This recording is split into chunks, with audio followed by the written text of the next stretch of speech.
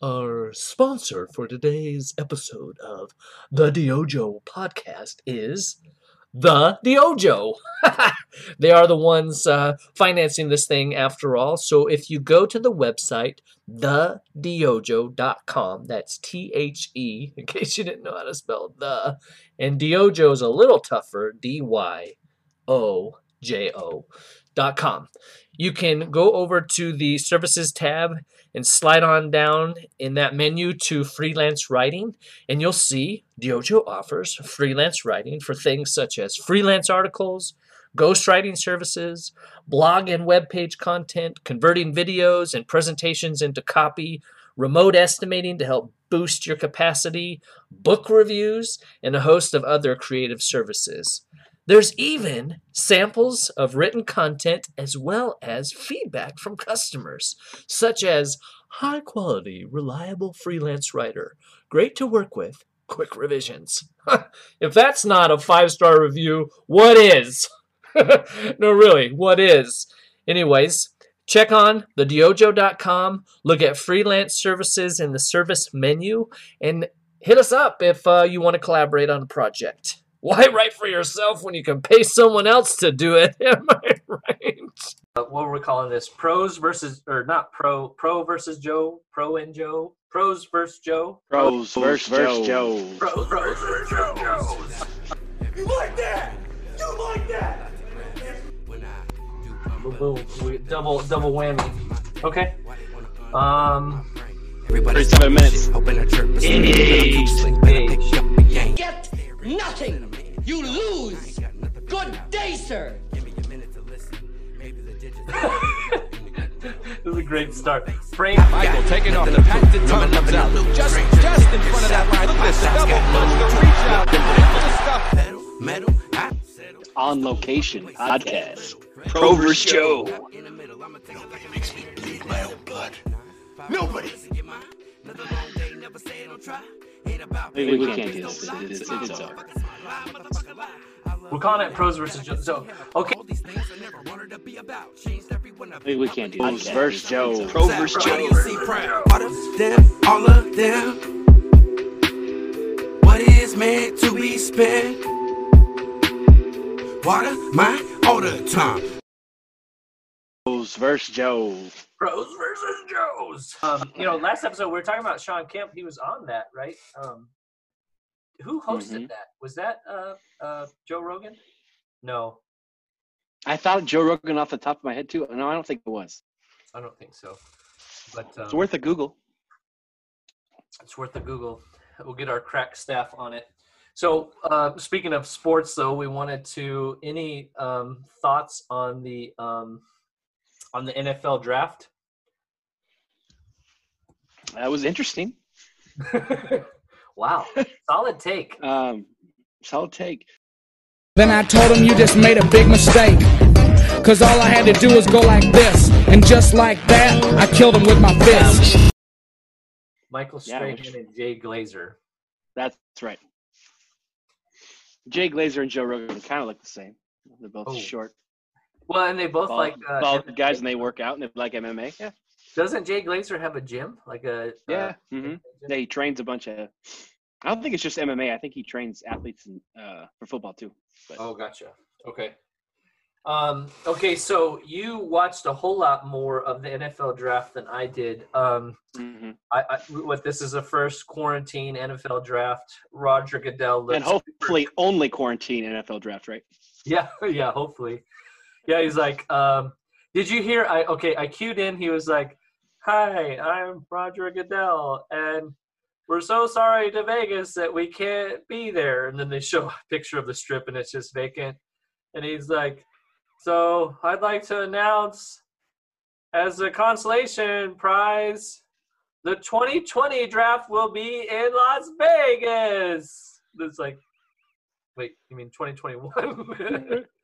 And then what was funny is the next pick he was reading. He's like, and with whatever pick of the 2020 draft. Oh dang, I got that wrong the first time. 2020. It looked like he just looked so uncomfortable. I mean, he's uncomfortable, in general. in general, and then it's like being in his own home. It's like, are you okay, Roger? But you said did his poses change throughout the draft or whatnot? Yeah, he changed. It was like he had the suit, and then by Saturday, like I had said, I came in from doing some yard work, and all of a sudden, I flip it on. I'm having a sandwich, and he's in a t-shirt, talking about how he's got to clean his window screens, and I'm like, yeah, come on, man. I'm sure Roger Goodell cleans his window screen. I know we all have. All married men have honeydews. I mean, that is what it is, but. I doubt if the NFL draft is being broadcast from your home, it's probably a pass that Saturday, right? Yeah. Probably a pass. Yeah. Good thing I got them done before this thing got started. Honey, the screens can wait, okay? Yeah.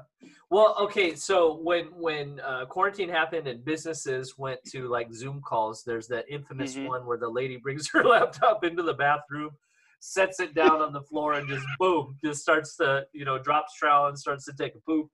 But and then there's the other one where the guy stands up and he's in his whitey tighties or whatever, and people call him and tell him, hey, turn the camera off. So number one, those are super funny, right? And we're very thankful that people shared them. But who's the jerk on the team that broadcast that live? Made it so everybody else could see the bloopers. Hey, you got to put that on blast. Come on, man. Is that nice? So, but wasn't there a friend of mine was saying that there's one where you could see almost the same, like a reflection in one of the screens where somebody in the house was taking a poo and they're on camera. Yeah. Draft day. And I don't remember I heard about it on the radio today. I don't know it might have been John Gruden or somebody, but apparently their brightness was turned up too much on their screens and they were reflecting off of their big board that had their list of, players in their draft order. Nice. And you could kind of see it in the window that was directly behind them. But I did think it was interesting kind of seeing everybody's home. You got Cliff Kingsbury that looks like he's in, some like Tony Montana Scarface type, Actually, no, it wasn't Scarface. They said it was, if you're familiar with D2, it was when, Gordon Bombay got hooked up by Hendrix and he was in that Malibu apartment. No.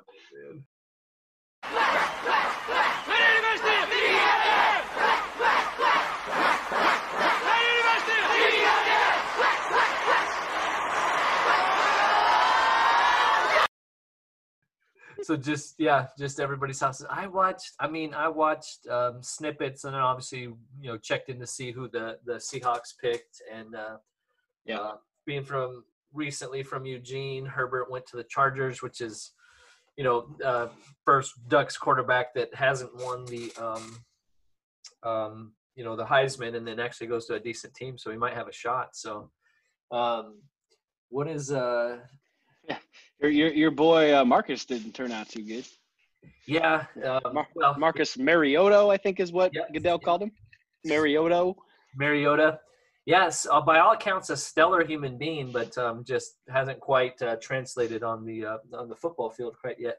Weren't you saying John Snyder was saying he lives out in the boonies, and so they had to rip out a bunch of crap in his house to put Ethernet? Yeah, he apparently lives in some remote area where he can't get Wi-Fi very well in his house, and the Seahawks were really because they were doing all of these trial runs for the draft, right, to make sure there were no glitches and stuff like that. Yeah, and he was saying that he had to rip out. He had to all of his stuff was set up in his family room or his living room or whatever, but his router was way far away. Okay. So they had to open up all kinds of walls and basically tear out maybe half of the drywall in his house to run these Ethernet cables so he could make sure he didn't crash. Oh, geez.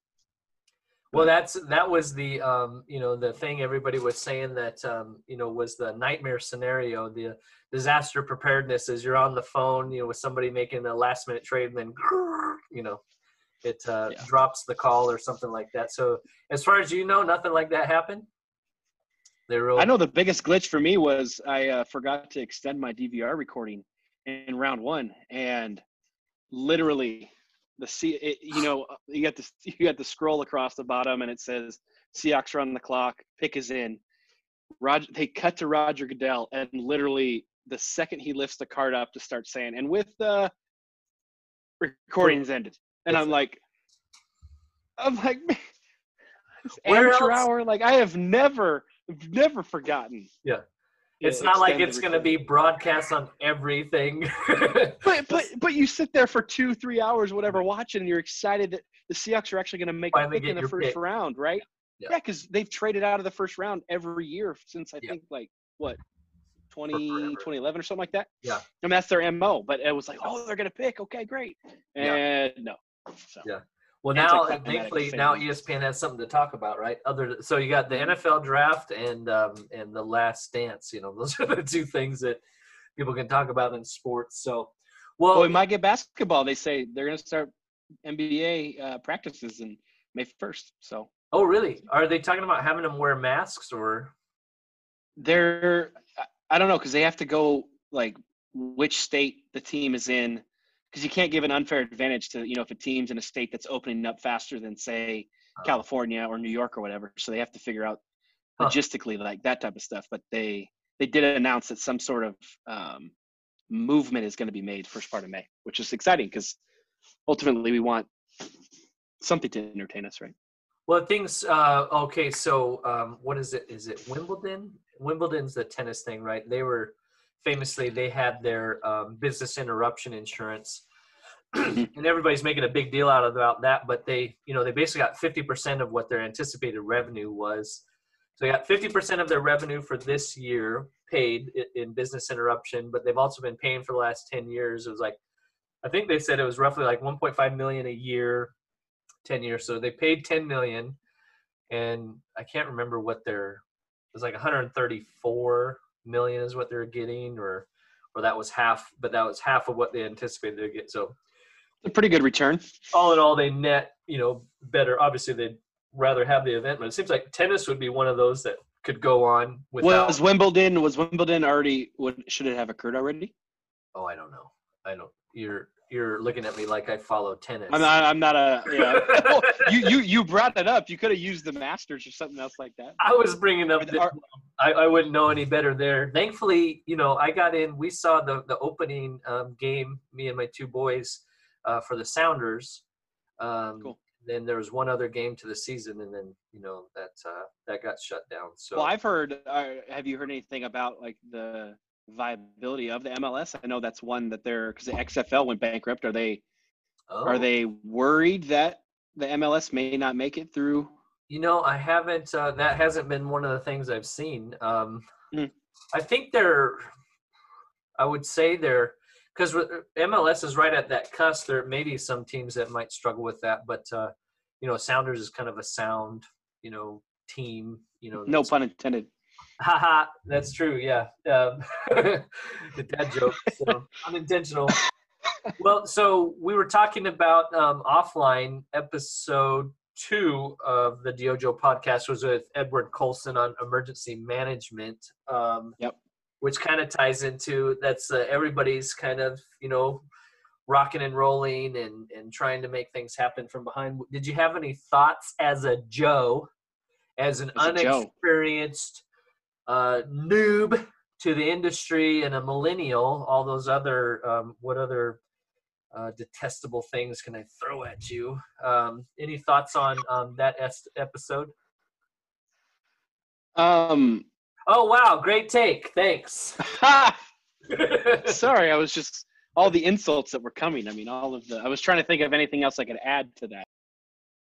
Yeah. So I think it's very critical that any organization get in touch with their local health authority, the CDC, World Health Organization, and understand that maybe information doesn't move out as fast as they would like, but the information that is coming would be the correct information. Yeah.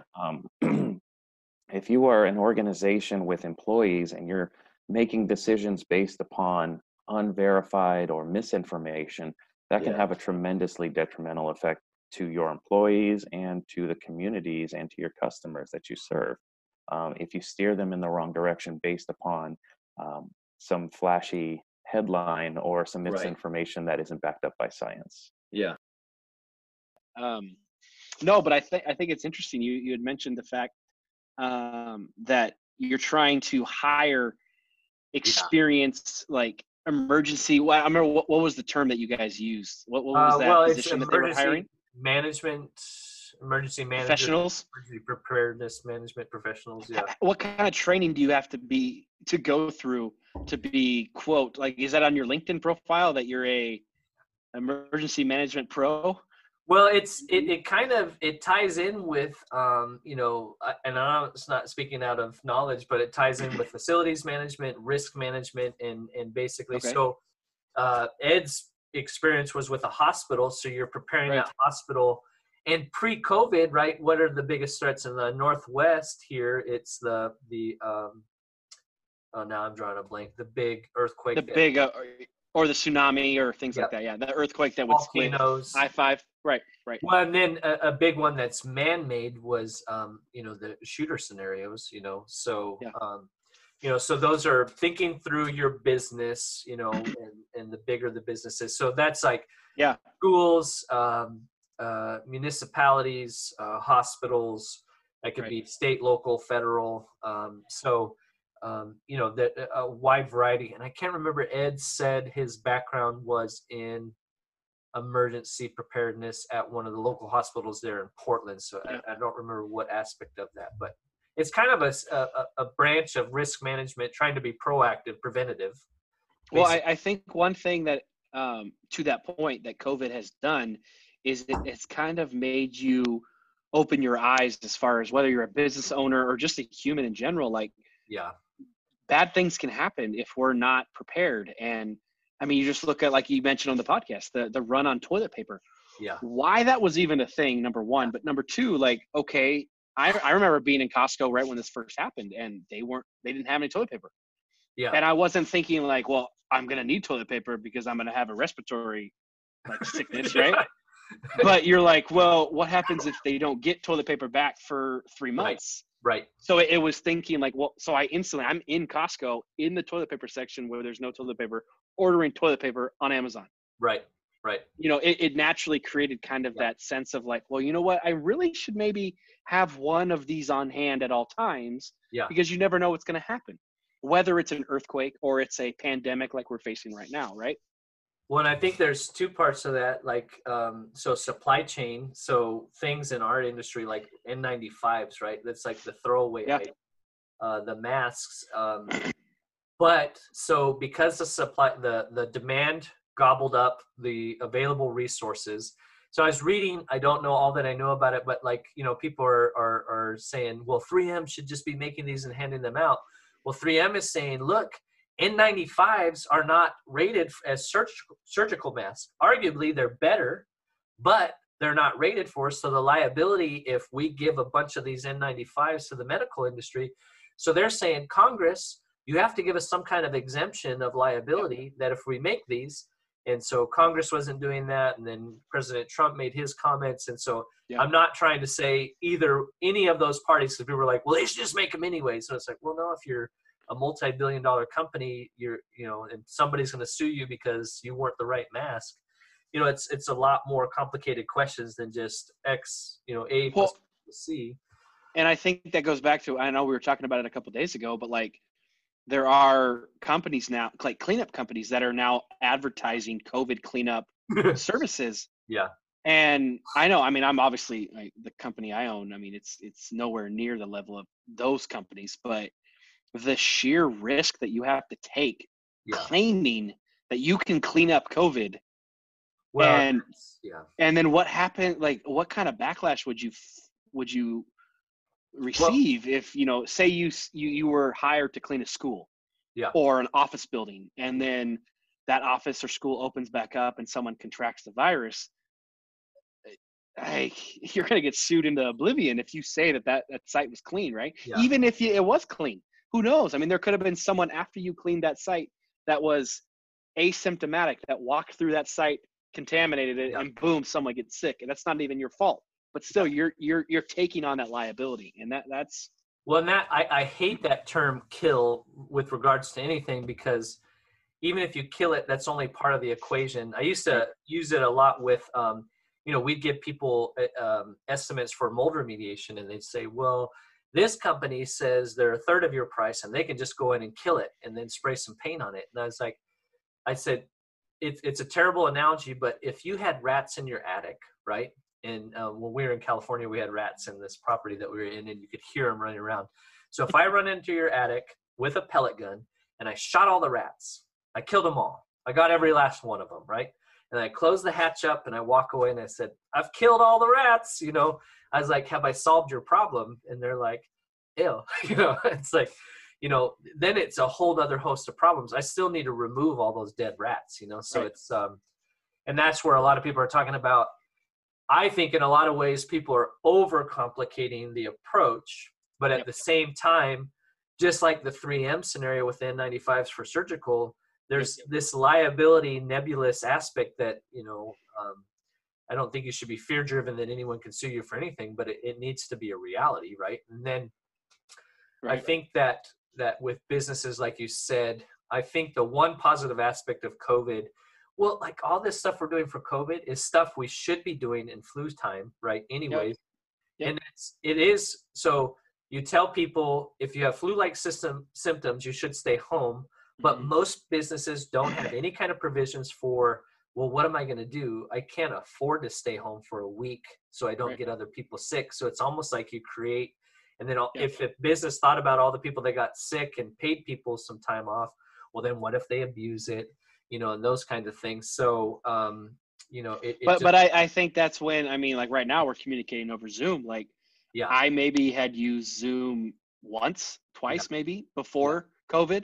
And now there are opportunities for people, if they are sick, you can stay home. And, you know, we've created kind of this necessity of having a quote, a home office. I mean, my home office, as you know, I'm under my stairs. Like I got a 5-foot ceiling clearance and but you know what? It works. I got my computer in there. I got Wi-Fi. I got a printer. I mean, it allows me to do my job, right?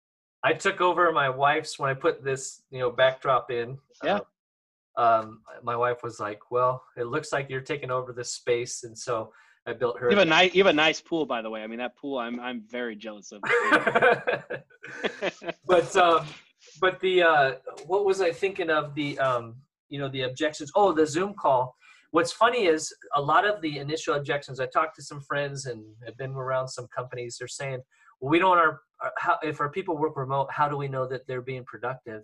And it's like, I don't disagree with that sentiment, but at the same time, those companies that have the most objections to people working remote is they don't actually have real metrics for understanding whether their people are actually productive. So they're just scared.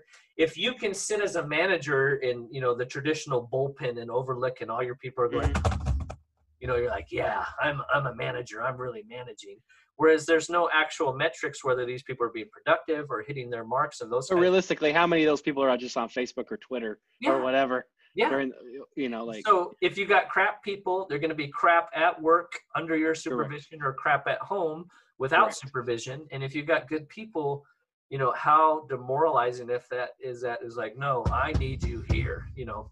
And so I wrote an article on that. I know everybody's read it, so I'm just, you know, preaching to the choir, but you know, your problems with remote working aren't with your people, it's with your systems. You know, you don't actually understand productivity. So that's, you know, that emergency management, it brings to light, you know, that we need to be thinking about and preparing for those things. And you know, that's, you know, both as a business, you got to change the way you're doing business. It's a new normal, right? Yep. So, which goes into, we were talking about our governor in Washington, Jay Inslee, 12:30 on Friday, right? Last Friday. Yeah. Uncle Jay.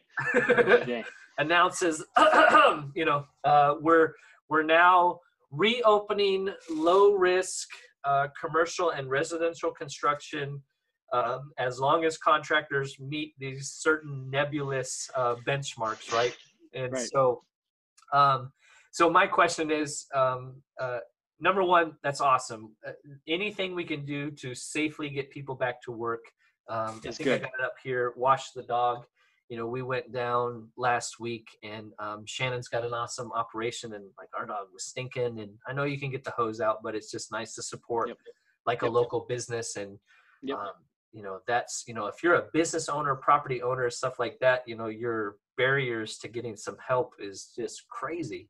Whereas like people that had part-time jobs are getting $600 on top of whatever their low salary was. It's like, it's crazy how Yeah, most people that I've heard are making anywhere from 80 to 90% of what they were making before getting laid off, which, you know what, is great. Everyone needs to have support. If you are laid off and you can't work, you should receive funds. But yeah, you're also kind of incentivizing people to question, hey, I don't really want to come back to work right now. Yeah, and that's right. Yeah, I mean, it's hard. I'm glad I'm not in charge because there's a whole list of things. Oh, me too. But so, thankfully, there's the door is opening to safely get back to work, right? Right. So how many calls did you get on Friday at 12:31? It wasn't 12:31, but I think by 4:00 I had gotten. I think I counted. I think it was 9 calls. You guys are gonna be here Monday, right? Right. Surely you can't be serious. I am serious, and don't call me Shirley. And what's funny is even today, I mean, it's Monday and the shutdown was, we're going to go back to work today. Yeah. But the amount of you have to have all of this job site safety postings, you have to have all these forms printed out. You have to have a safety plan. You have to have PPE, which can we even get PPE? Right. I mean, it took us 3 weeks to get masks. I mean, right. Luckily, and as a GC, most of that stuff, as far as the PPE goes, is reliant on your subcontractor. They have to provide that, but still, they're going to have a hard time getting it. But then there's things that you've never been required, like hand washing stations. Yeah. One is good. We should have those on sites where we are doing construction, right? But I mean, I live in a development that has a lot of activity with the residential home building.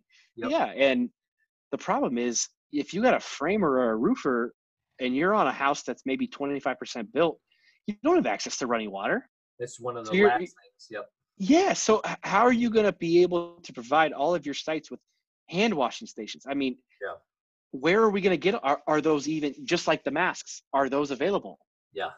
I bet they're available. I mean, the government contractors probably have all of them, but for small companies like us, having access to where to find them, 2, are they available? 3, can we even get them?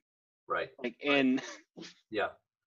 Well, what is it? You have to have COVID training, but it doesn't say what that entails, right? Or how to get it. And then the PPE, but it doesn't specify what that is. And I know, like on our sites, we have to have an SDO, a social distancing officer, somebody that's saying, hey, and then you have to have a check-in, check-out list too, I think is one of the ones I saw. Yeah. Well, and that's, I mean, to some degree, you got to control who's coming onto your work sites, and then, making sure you're having a pre-test plan or a site-specific health and safety plan where you've said, okay, these are the risks on this job site. Right. And if you're doing touch point cleaning and those kinds of things. And then I think the positive thing is hopefully contractors and, our employees and everybody involved, it's true. Your client has a responsibility to tell you if they have any of those symptoms or if there's been, questions about whether somebody was exposed or even a positive exposure. Mm-hmm. And I think Ed Cross that was on here, he's got a client questionnaire that you can have them fill out, what some carriers require, even for your liability insurance. And then having a more robust actual, everybody goes through the pre-test plan or the site specific and just kind of goes through the motions, right? It has a toolbox safety. I used to say that I used to work for a big company, and we were a big company, but we worked in a small market, and we'd have safety meetings about rigging, scaffolding and all this kind of stuff. And I was like, dude, we don't do that. We hire subs to do that. We don't run, large scale excavators. These meetings are pointless. And well, it's what the company gave us. We have to go through the motions. And it's like, this is ridiculous. It's not helping anybody, Right. And so, but yeah, that's, kicking things into gear is hopefully the right, we've got to adjust to the new normal, and all of us. Well, ultimately, we want not only our customers but our employees and our subcontractors, everybody. We want everyone to be safe. Yep. It is good that we started and we got back up, but I think one, it didn't help. It was announced at 12:30 on a Friday. Like, yeah, just that. Like, come on, man. Like, yeah. Do it on a Monday morning and then say that it's going to be announced on Wednesday that it's going to open up or something that doesn't. Yeah. Because. But you know what? Anything where it's forward motion, where people can stay safe, but yet we can get the economy slowly back up to where it where it was, it is progress. That's good. Yeah. Well, especially, I mean, we live in, a bit more, I wouldn't say rural, but we're not as dense of populations, so I think that's one thing, that's missing. It's like, I think I saw a meme. It was like, contributing factors 1 through 3, population density, so. Well, I think you look at a place like New York. I mean, like, you got, families living in a 12 or 1,300 square foot apartment. Yep. They're going underground, getting in a subway. Yeah. The public transportation. Yeah. It's of no fault of theirs, but it just happens that like there's a reason it's spreading faster in those more concentrated areas, right? Well, I was reading on, did you read that article about Sweden and Denmark? The one I read was on Sweden in particular, about they've reached herd immunity much quicker. They quarantined kind of their older and at-risk people and then limited, very limited restrictions on the quote-unquote, non-high-risk people. They feel like they've reached herd immunity. And that's one thing in America we're talking about, because we've done the quarantine in all these areas. In the fall, we may have round 2, whereas areas that have hit herd immunity, they may not have that recurrence. So that's all stuff beyond my pay grade. So even as a pro? Yeah. Well, I don't know that there's really any pros as it comes to COVID-19. So. See, that goes back to the original point. How can you be an emergency management pro? Yeah. If you've never gone through this before. Right. Yeah, exactly. It's line on your resume, man. Well, and according to Bill Gates, he told you guys, and you didn't listen. Well, he can't keep viruses out of his computer, so how is he going to keep a virus out of It's coming from a Mac guy. Did everybody hear that? You heard it here first. Shots fired. So that was kind of, I know, picking partners. That's, I wanted to get your perspective on that because it's interesting. So picking partners, working with a mentor, consultant, whatever the heck you want to call it. I can remember I went to work for a company in Oregon. I won't say more than that, but shortly after my arrival, they were having some trouble, and they had hired prior to my arrival, they had hired a consultant. So this college-age kid comes in, in a suit that doesn't fit him very well, and he interviews all of us in the office. He spent maybe a week there, conducting surveys and doing a lot of and he gives the owner a report, and he basically, I remember the report said, you really should increase profitability as well as revenue and marketing. And some marketing opportunities would be to go after real estate agents in the area, some local real estate agents. And I can't remember what else. And I remember I asked the owner, I was like, what the hell is this? And he's like, well, we hired a consultant to help us, kick our business into the next level. We're going next level. And I was like, well, what did that stupid ass report cost you? And he was like, $10,000, and I'm thinking like, oh, wow. So that was my first introduction to, high level consulting. And I know it was one of the big, if you Googled, it'd be one of the names that would pop up in the top 3 for consulting. And so, so from your perspective, we talked last time about kind of like how we met. What has that evolution been, not just in our relationship as far as like looking at, mentors, consultants, and then also your overall perspective with your partners with like mitigation companies and subcontractors? I guess that's a broad question, but. I think it's really important kind of we've explored a lot of avenues and going down a lot of roads.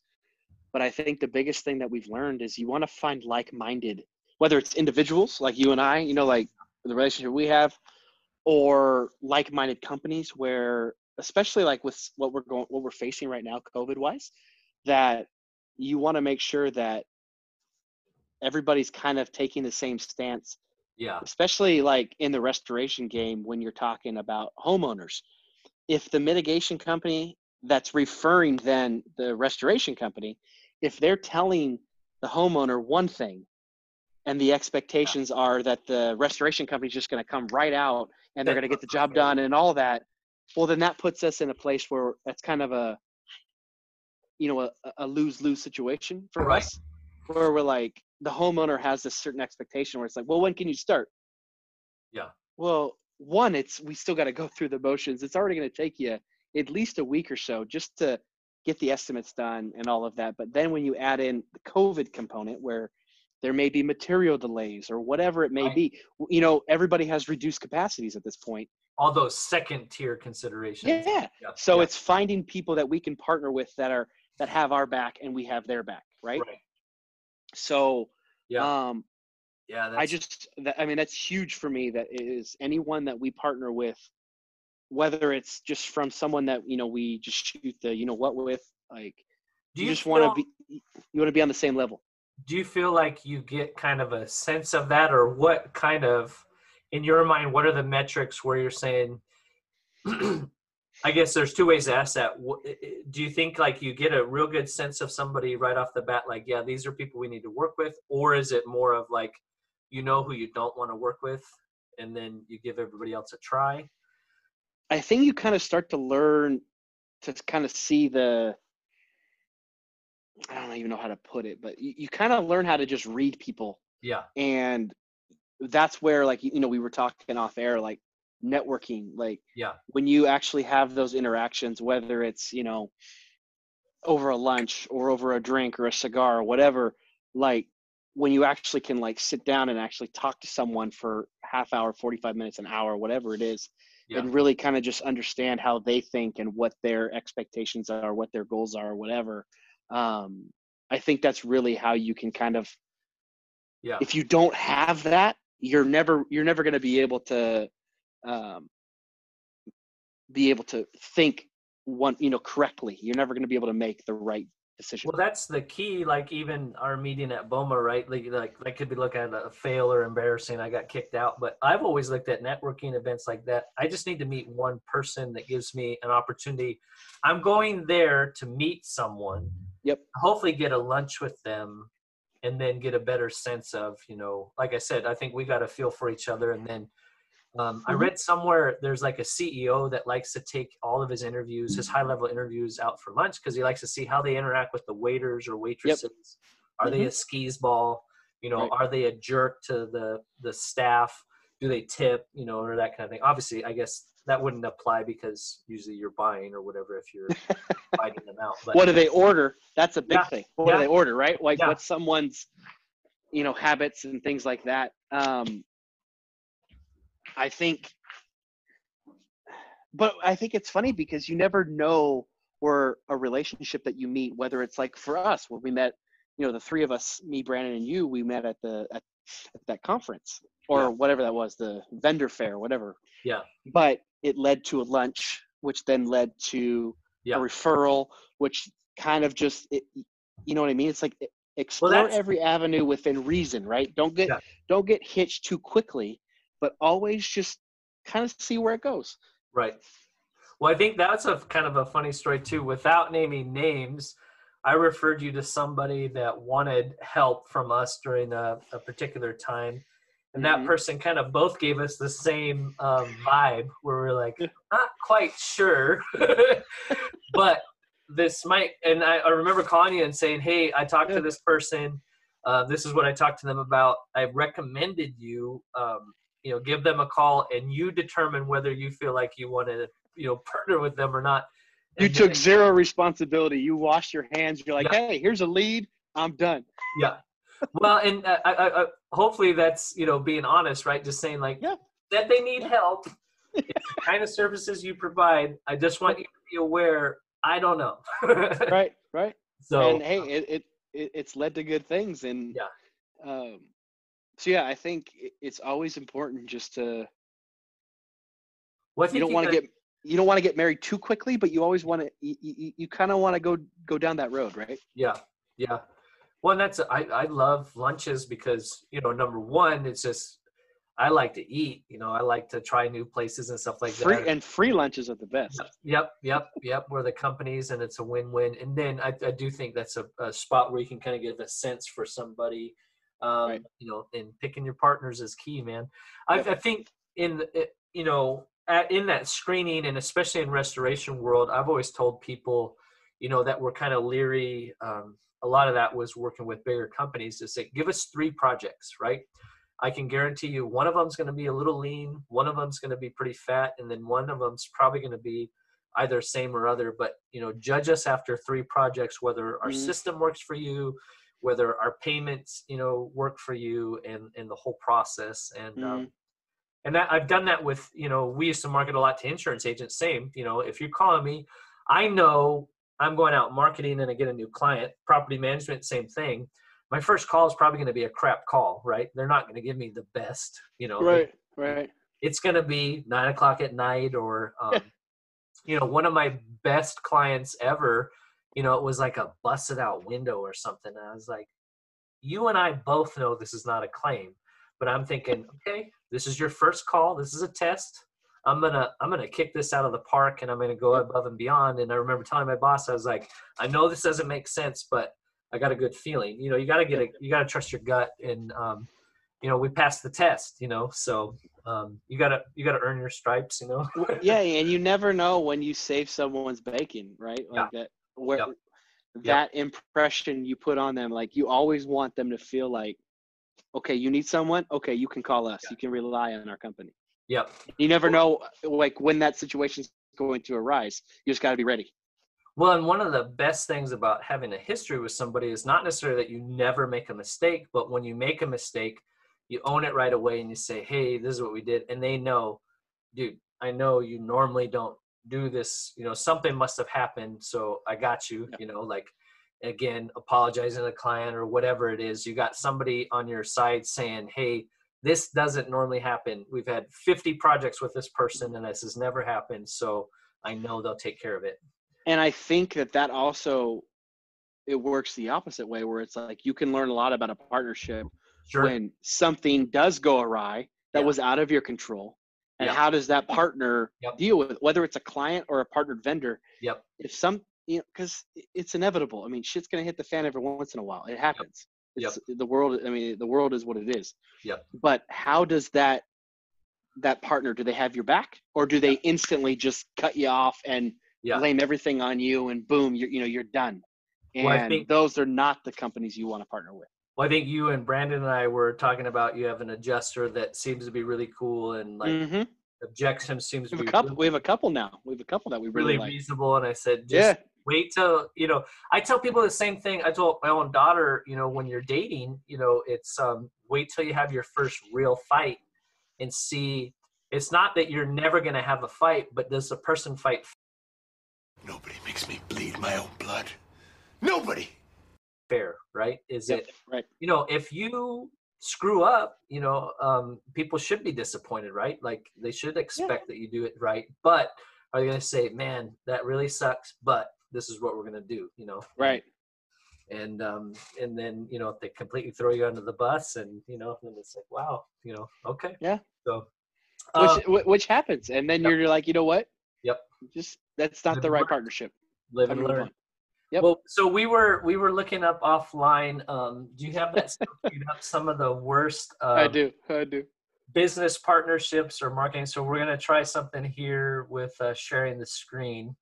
So I know this won't play for the podcast audience, so we'll try to explain it. But these are 15 legendary marketing fails from the site everybody goes to, unbounce.com. From 2013. Okay. Boom. So very, very current. The MySpace crowd. Yeah. So So what does this say? Want more expert advice to help you crush your marketing goals? And here's a billboard. I take a sheet in the pool. And these are sheet energy strips.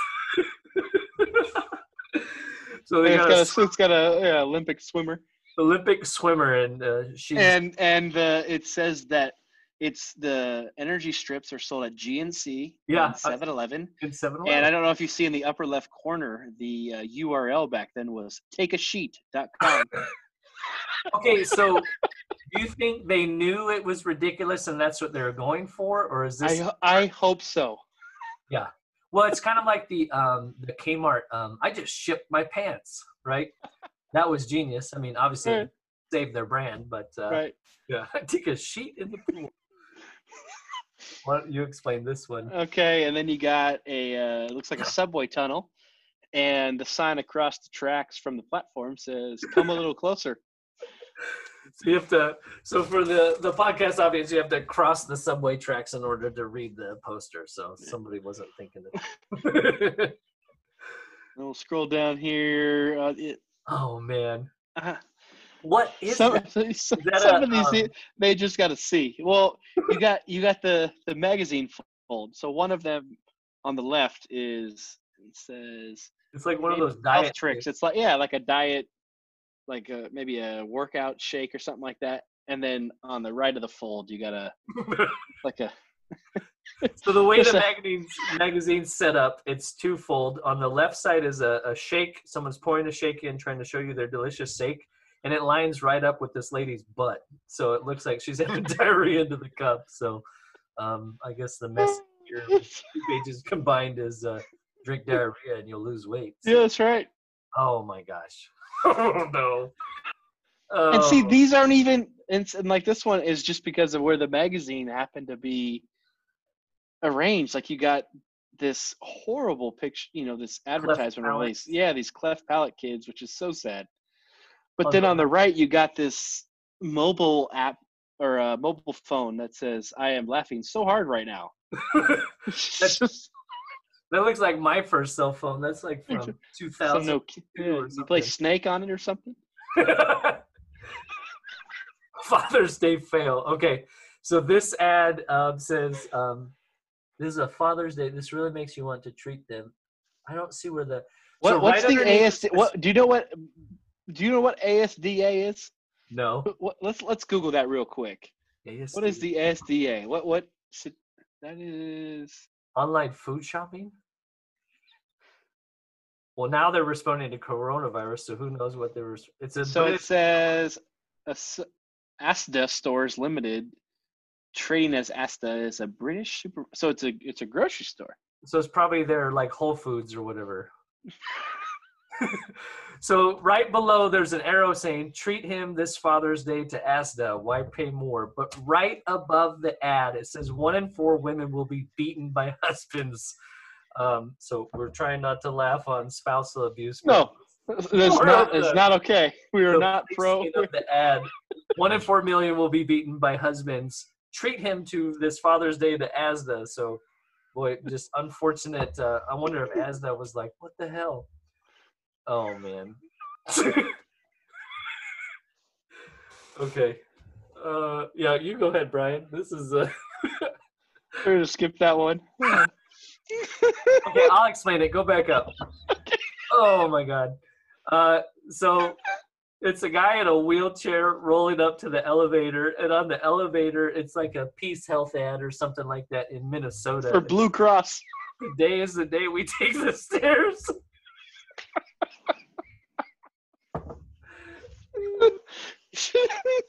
Obviously, he was not the target audience.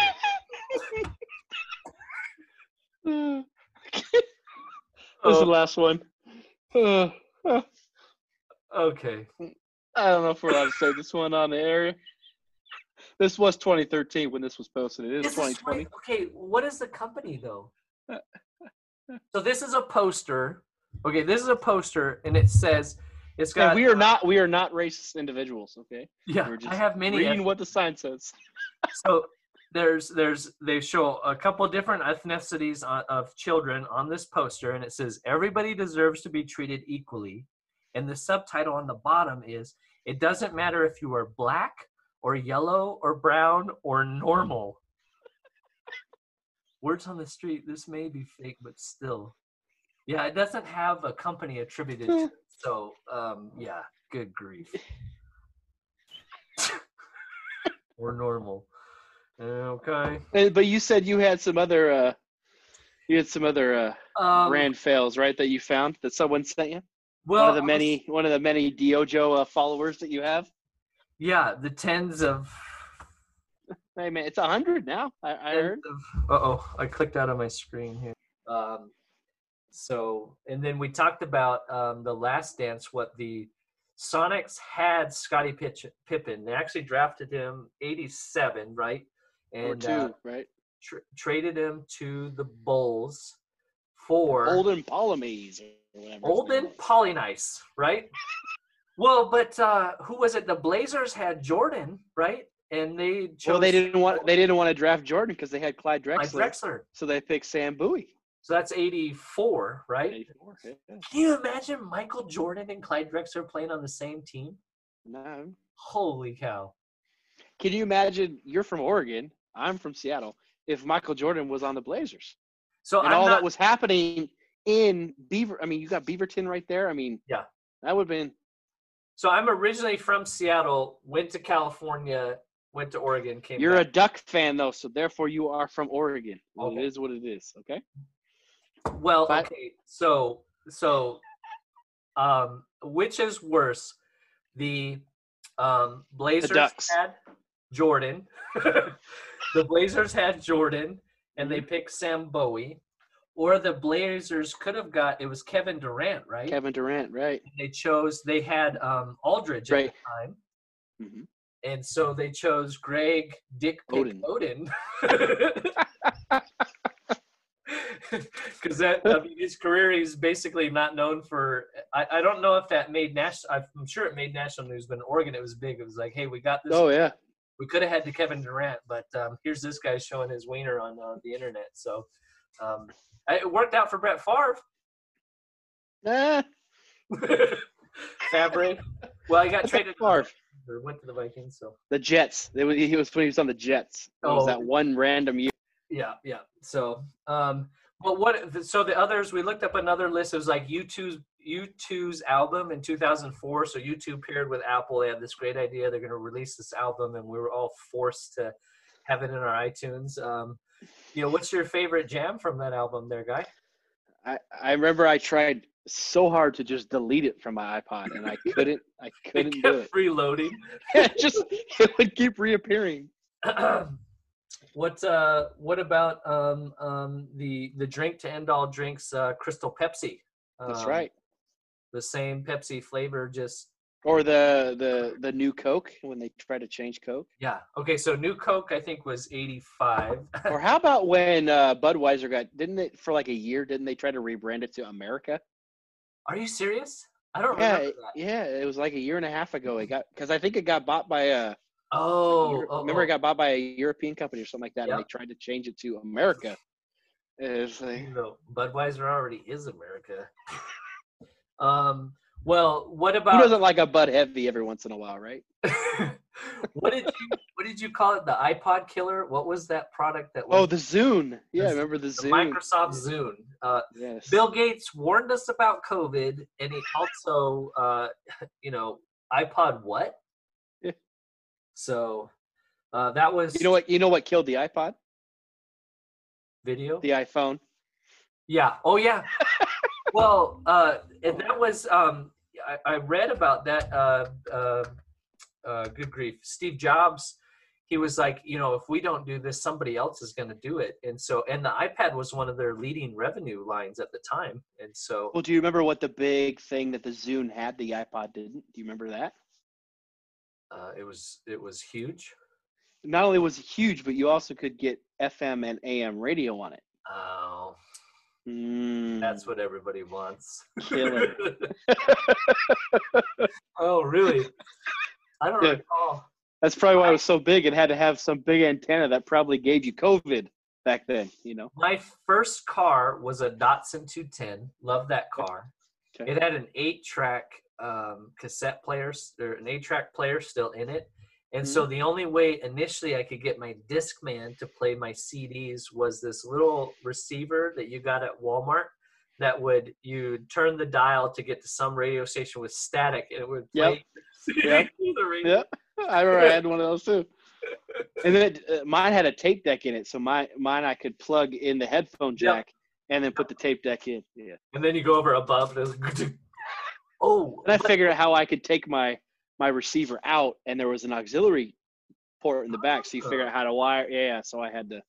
Kids these days will never understand both the pride of showing people your sleeves of your folder, CDs. your 3-ring binder of CDs. Yep. And also the utter despair if that ever got stolen, Or scratched. Yeah. Yep. Man, there's nothing like a scratch CD. Scratch CD. Yep. Just. I think the only or you had the Walkman, right? Yep. You had the anti-skip. Yep. Yeah. You had those were the CD players you had to buy somewhere other than Walmart. So okay, so maybe we'll close on this question. Do you remember the first album you bought with your own money? Smash Mouth. Are you serious? No kidding. Okay. Yeah. Mine's not a whole lot better. Smash Mouth is great. What are you talking about? Okay. Everyone wants to be an all-star. Come on.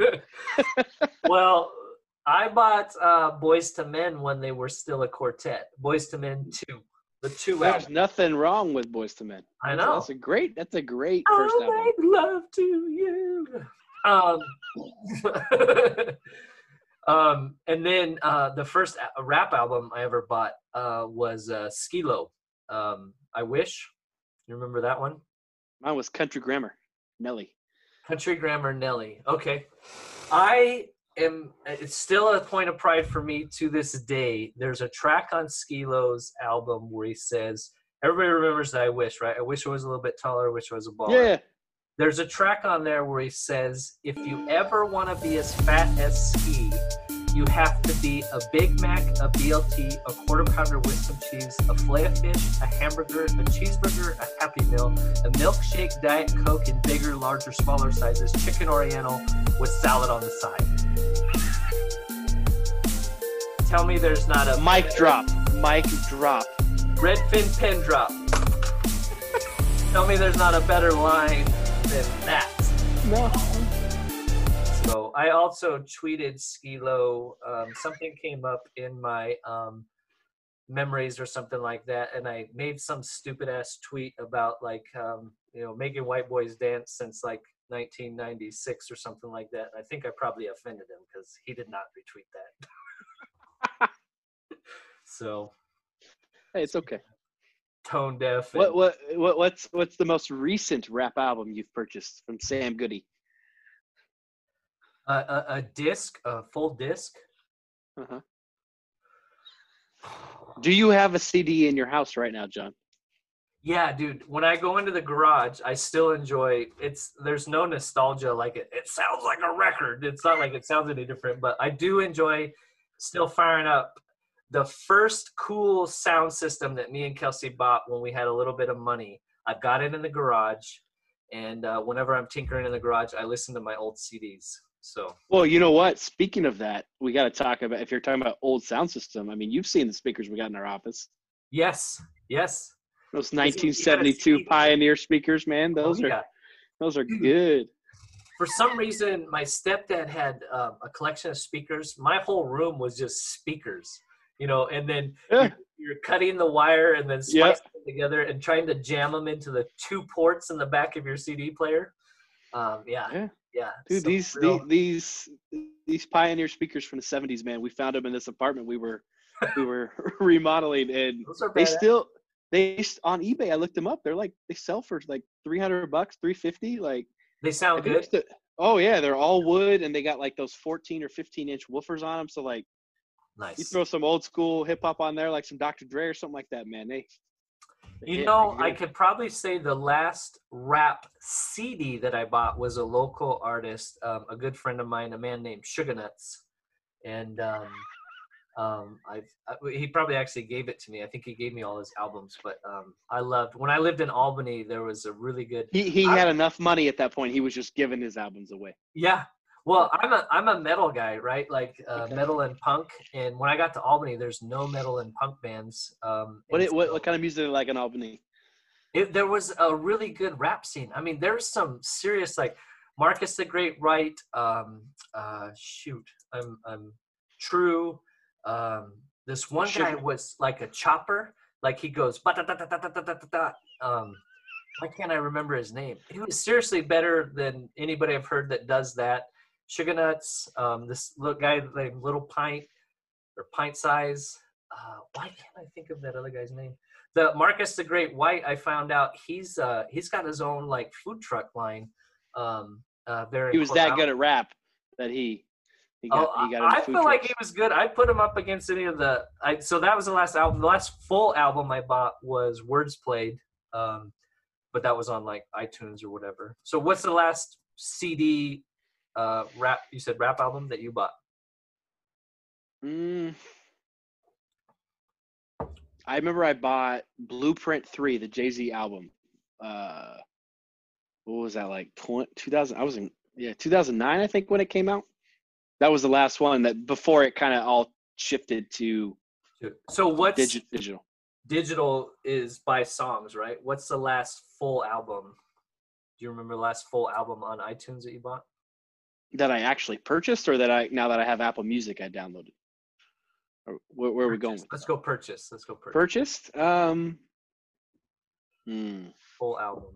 That's like commitment, right? Because it is. That was like $15-$16. Yeah, I think I for some reason I remember in college buying the Blueprint 3. It was a big deal when it came out, and I think that was it. Because then I went and Jay-Z hadn't performed in Seattle for like 10 long time, and we went to the Key Arena show in college. Oh dang! How much? Do you remember how much those tickets were? $175. Like they were. It was really cool though. I mean, there were a lot. Rihanna was there. Kanye wasn't there, but it was when they had done all those collaborations with Alicia Keys, and it was That's awesome. Cool. Well, yeah. Rage was supposed to be end of April at the Tacoma Dome, and those tickets were just going off the charts. But I follow Tom Morello on Instagram, and he goes, if they're selling for over like 125 or something like that, that's not us. That's scalpers. You know what's funny? So limit.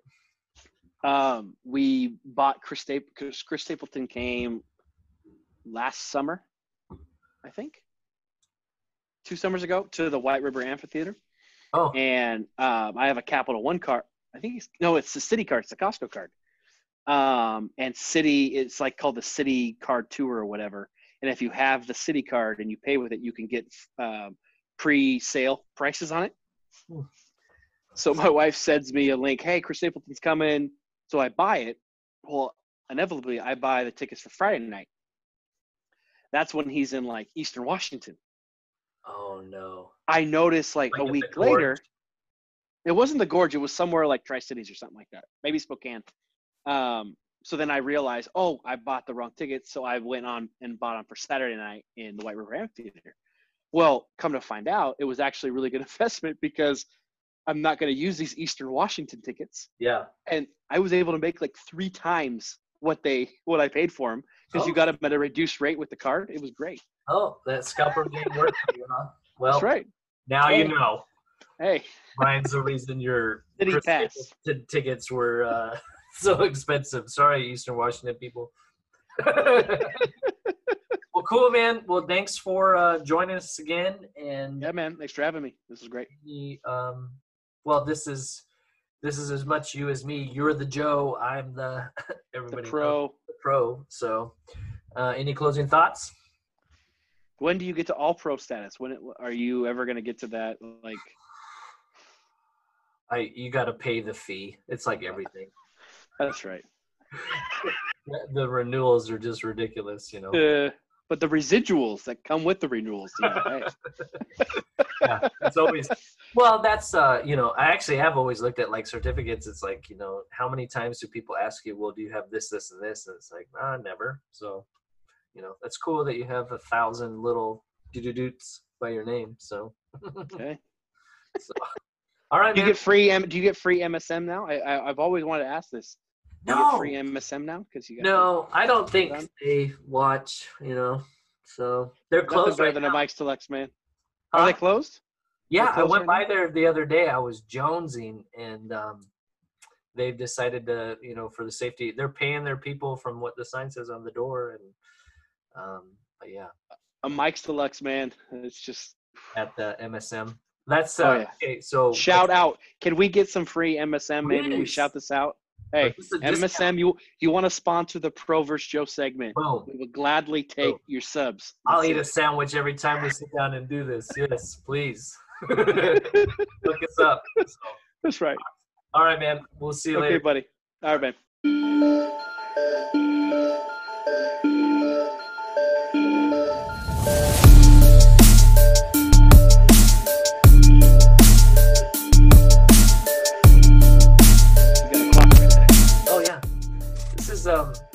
Right there. John Travolta's. Oh, in What? I'm trying to remember. There's some way that this clock is responsible for coronavirus. I went to the week before we got shut down. I went to the discount or whatever secondhand store. My daughter in Sumner.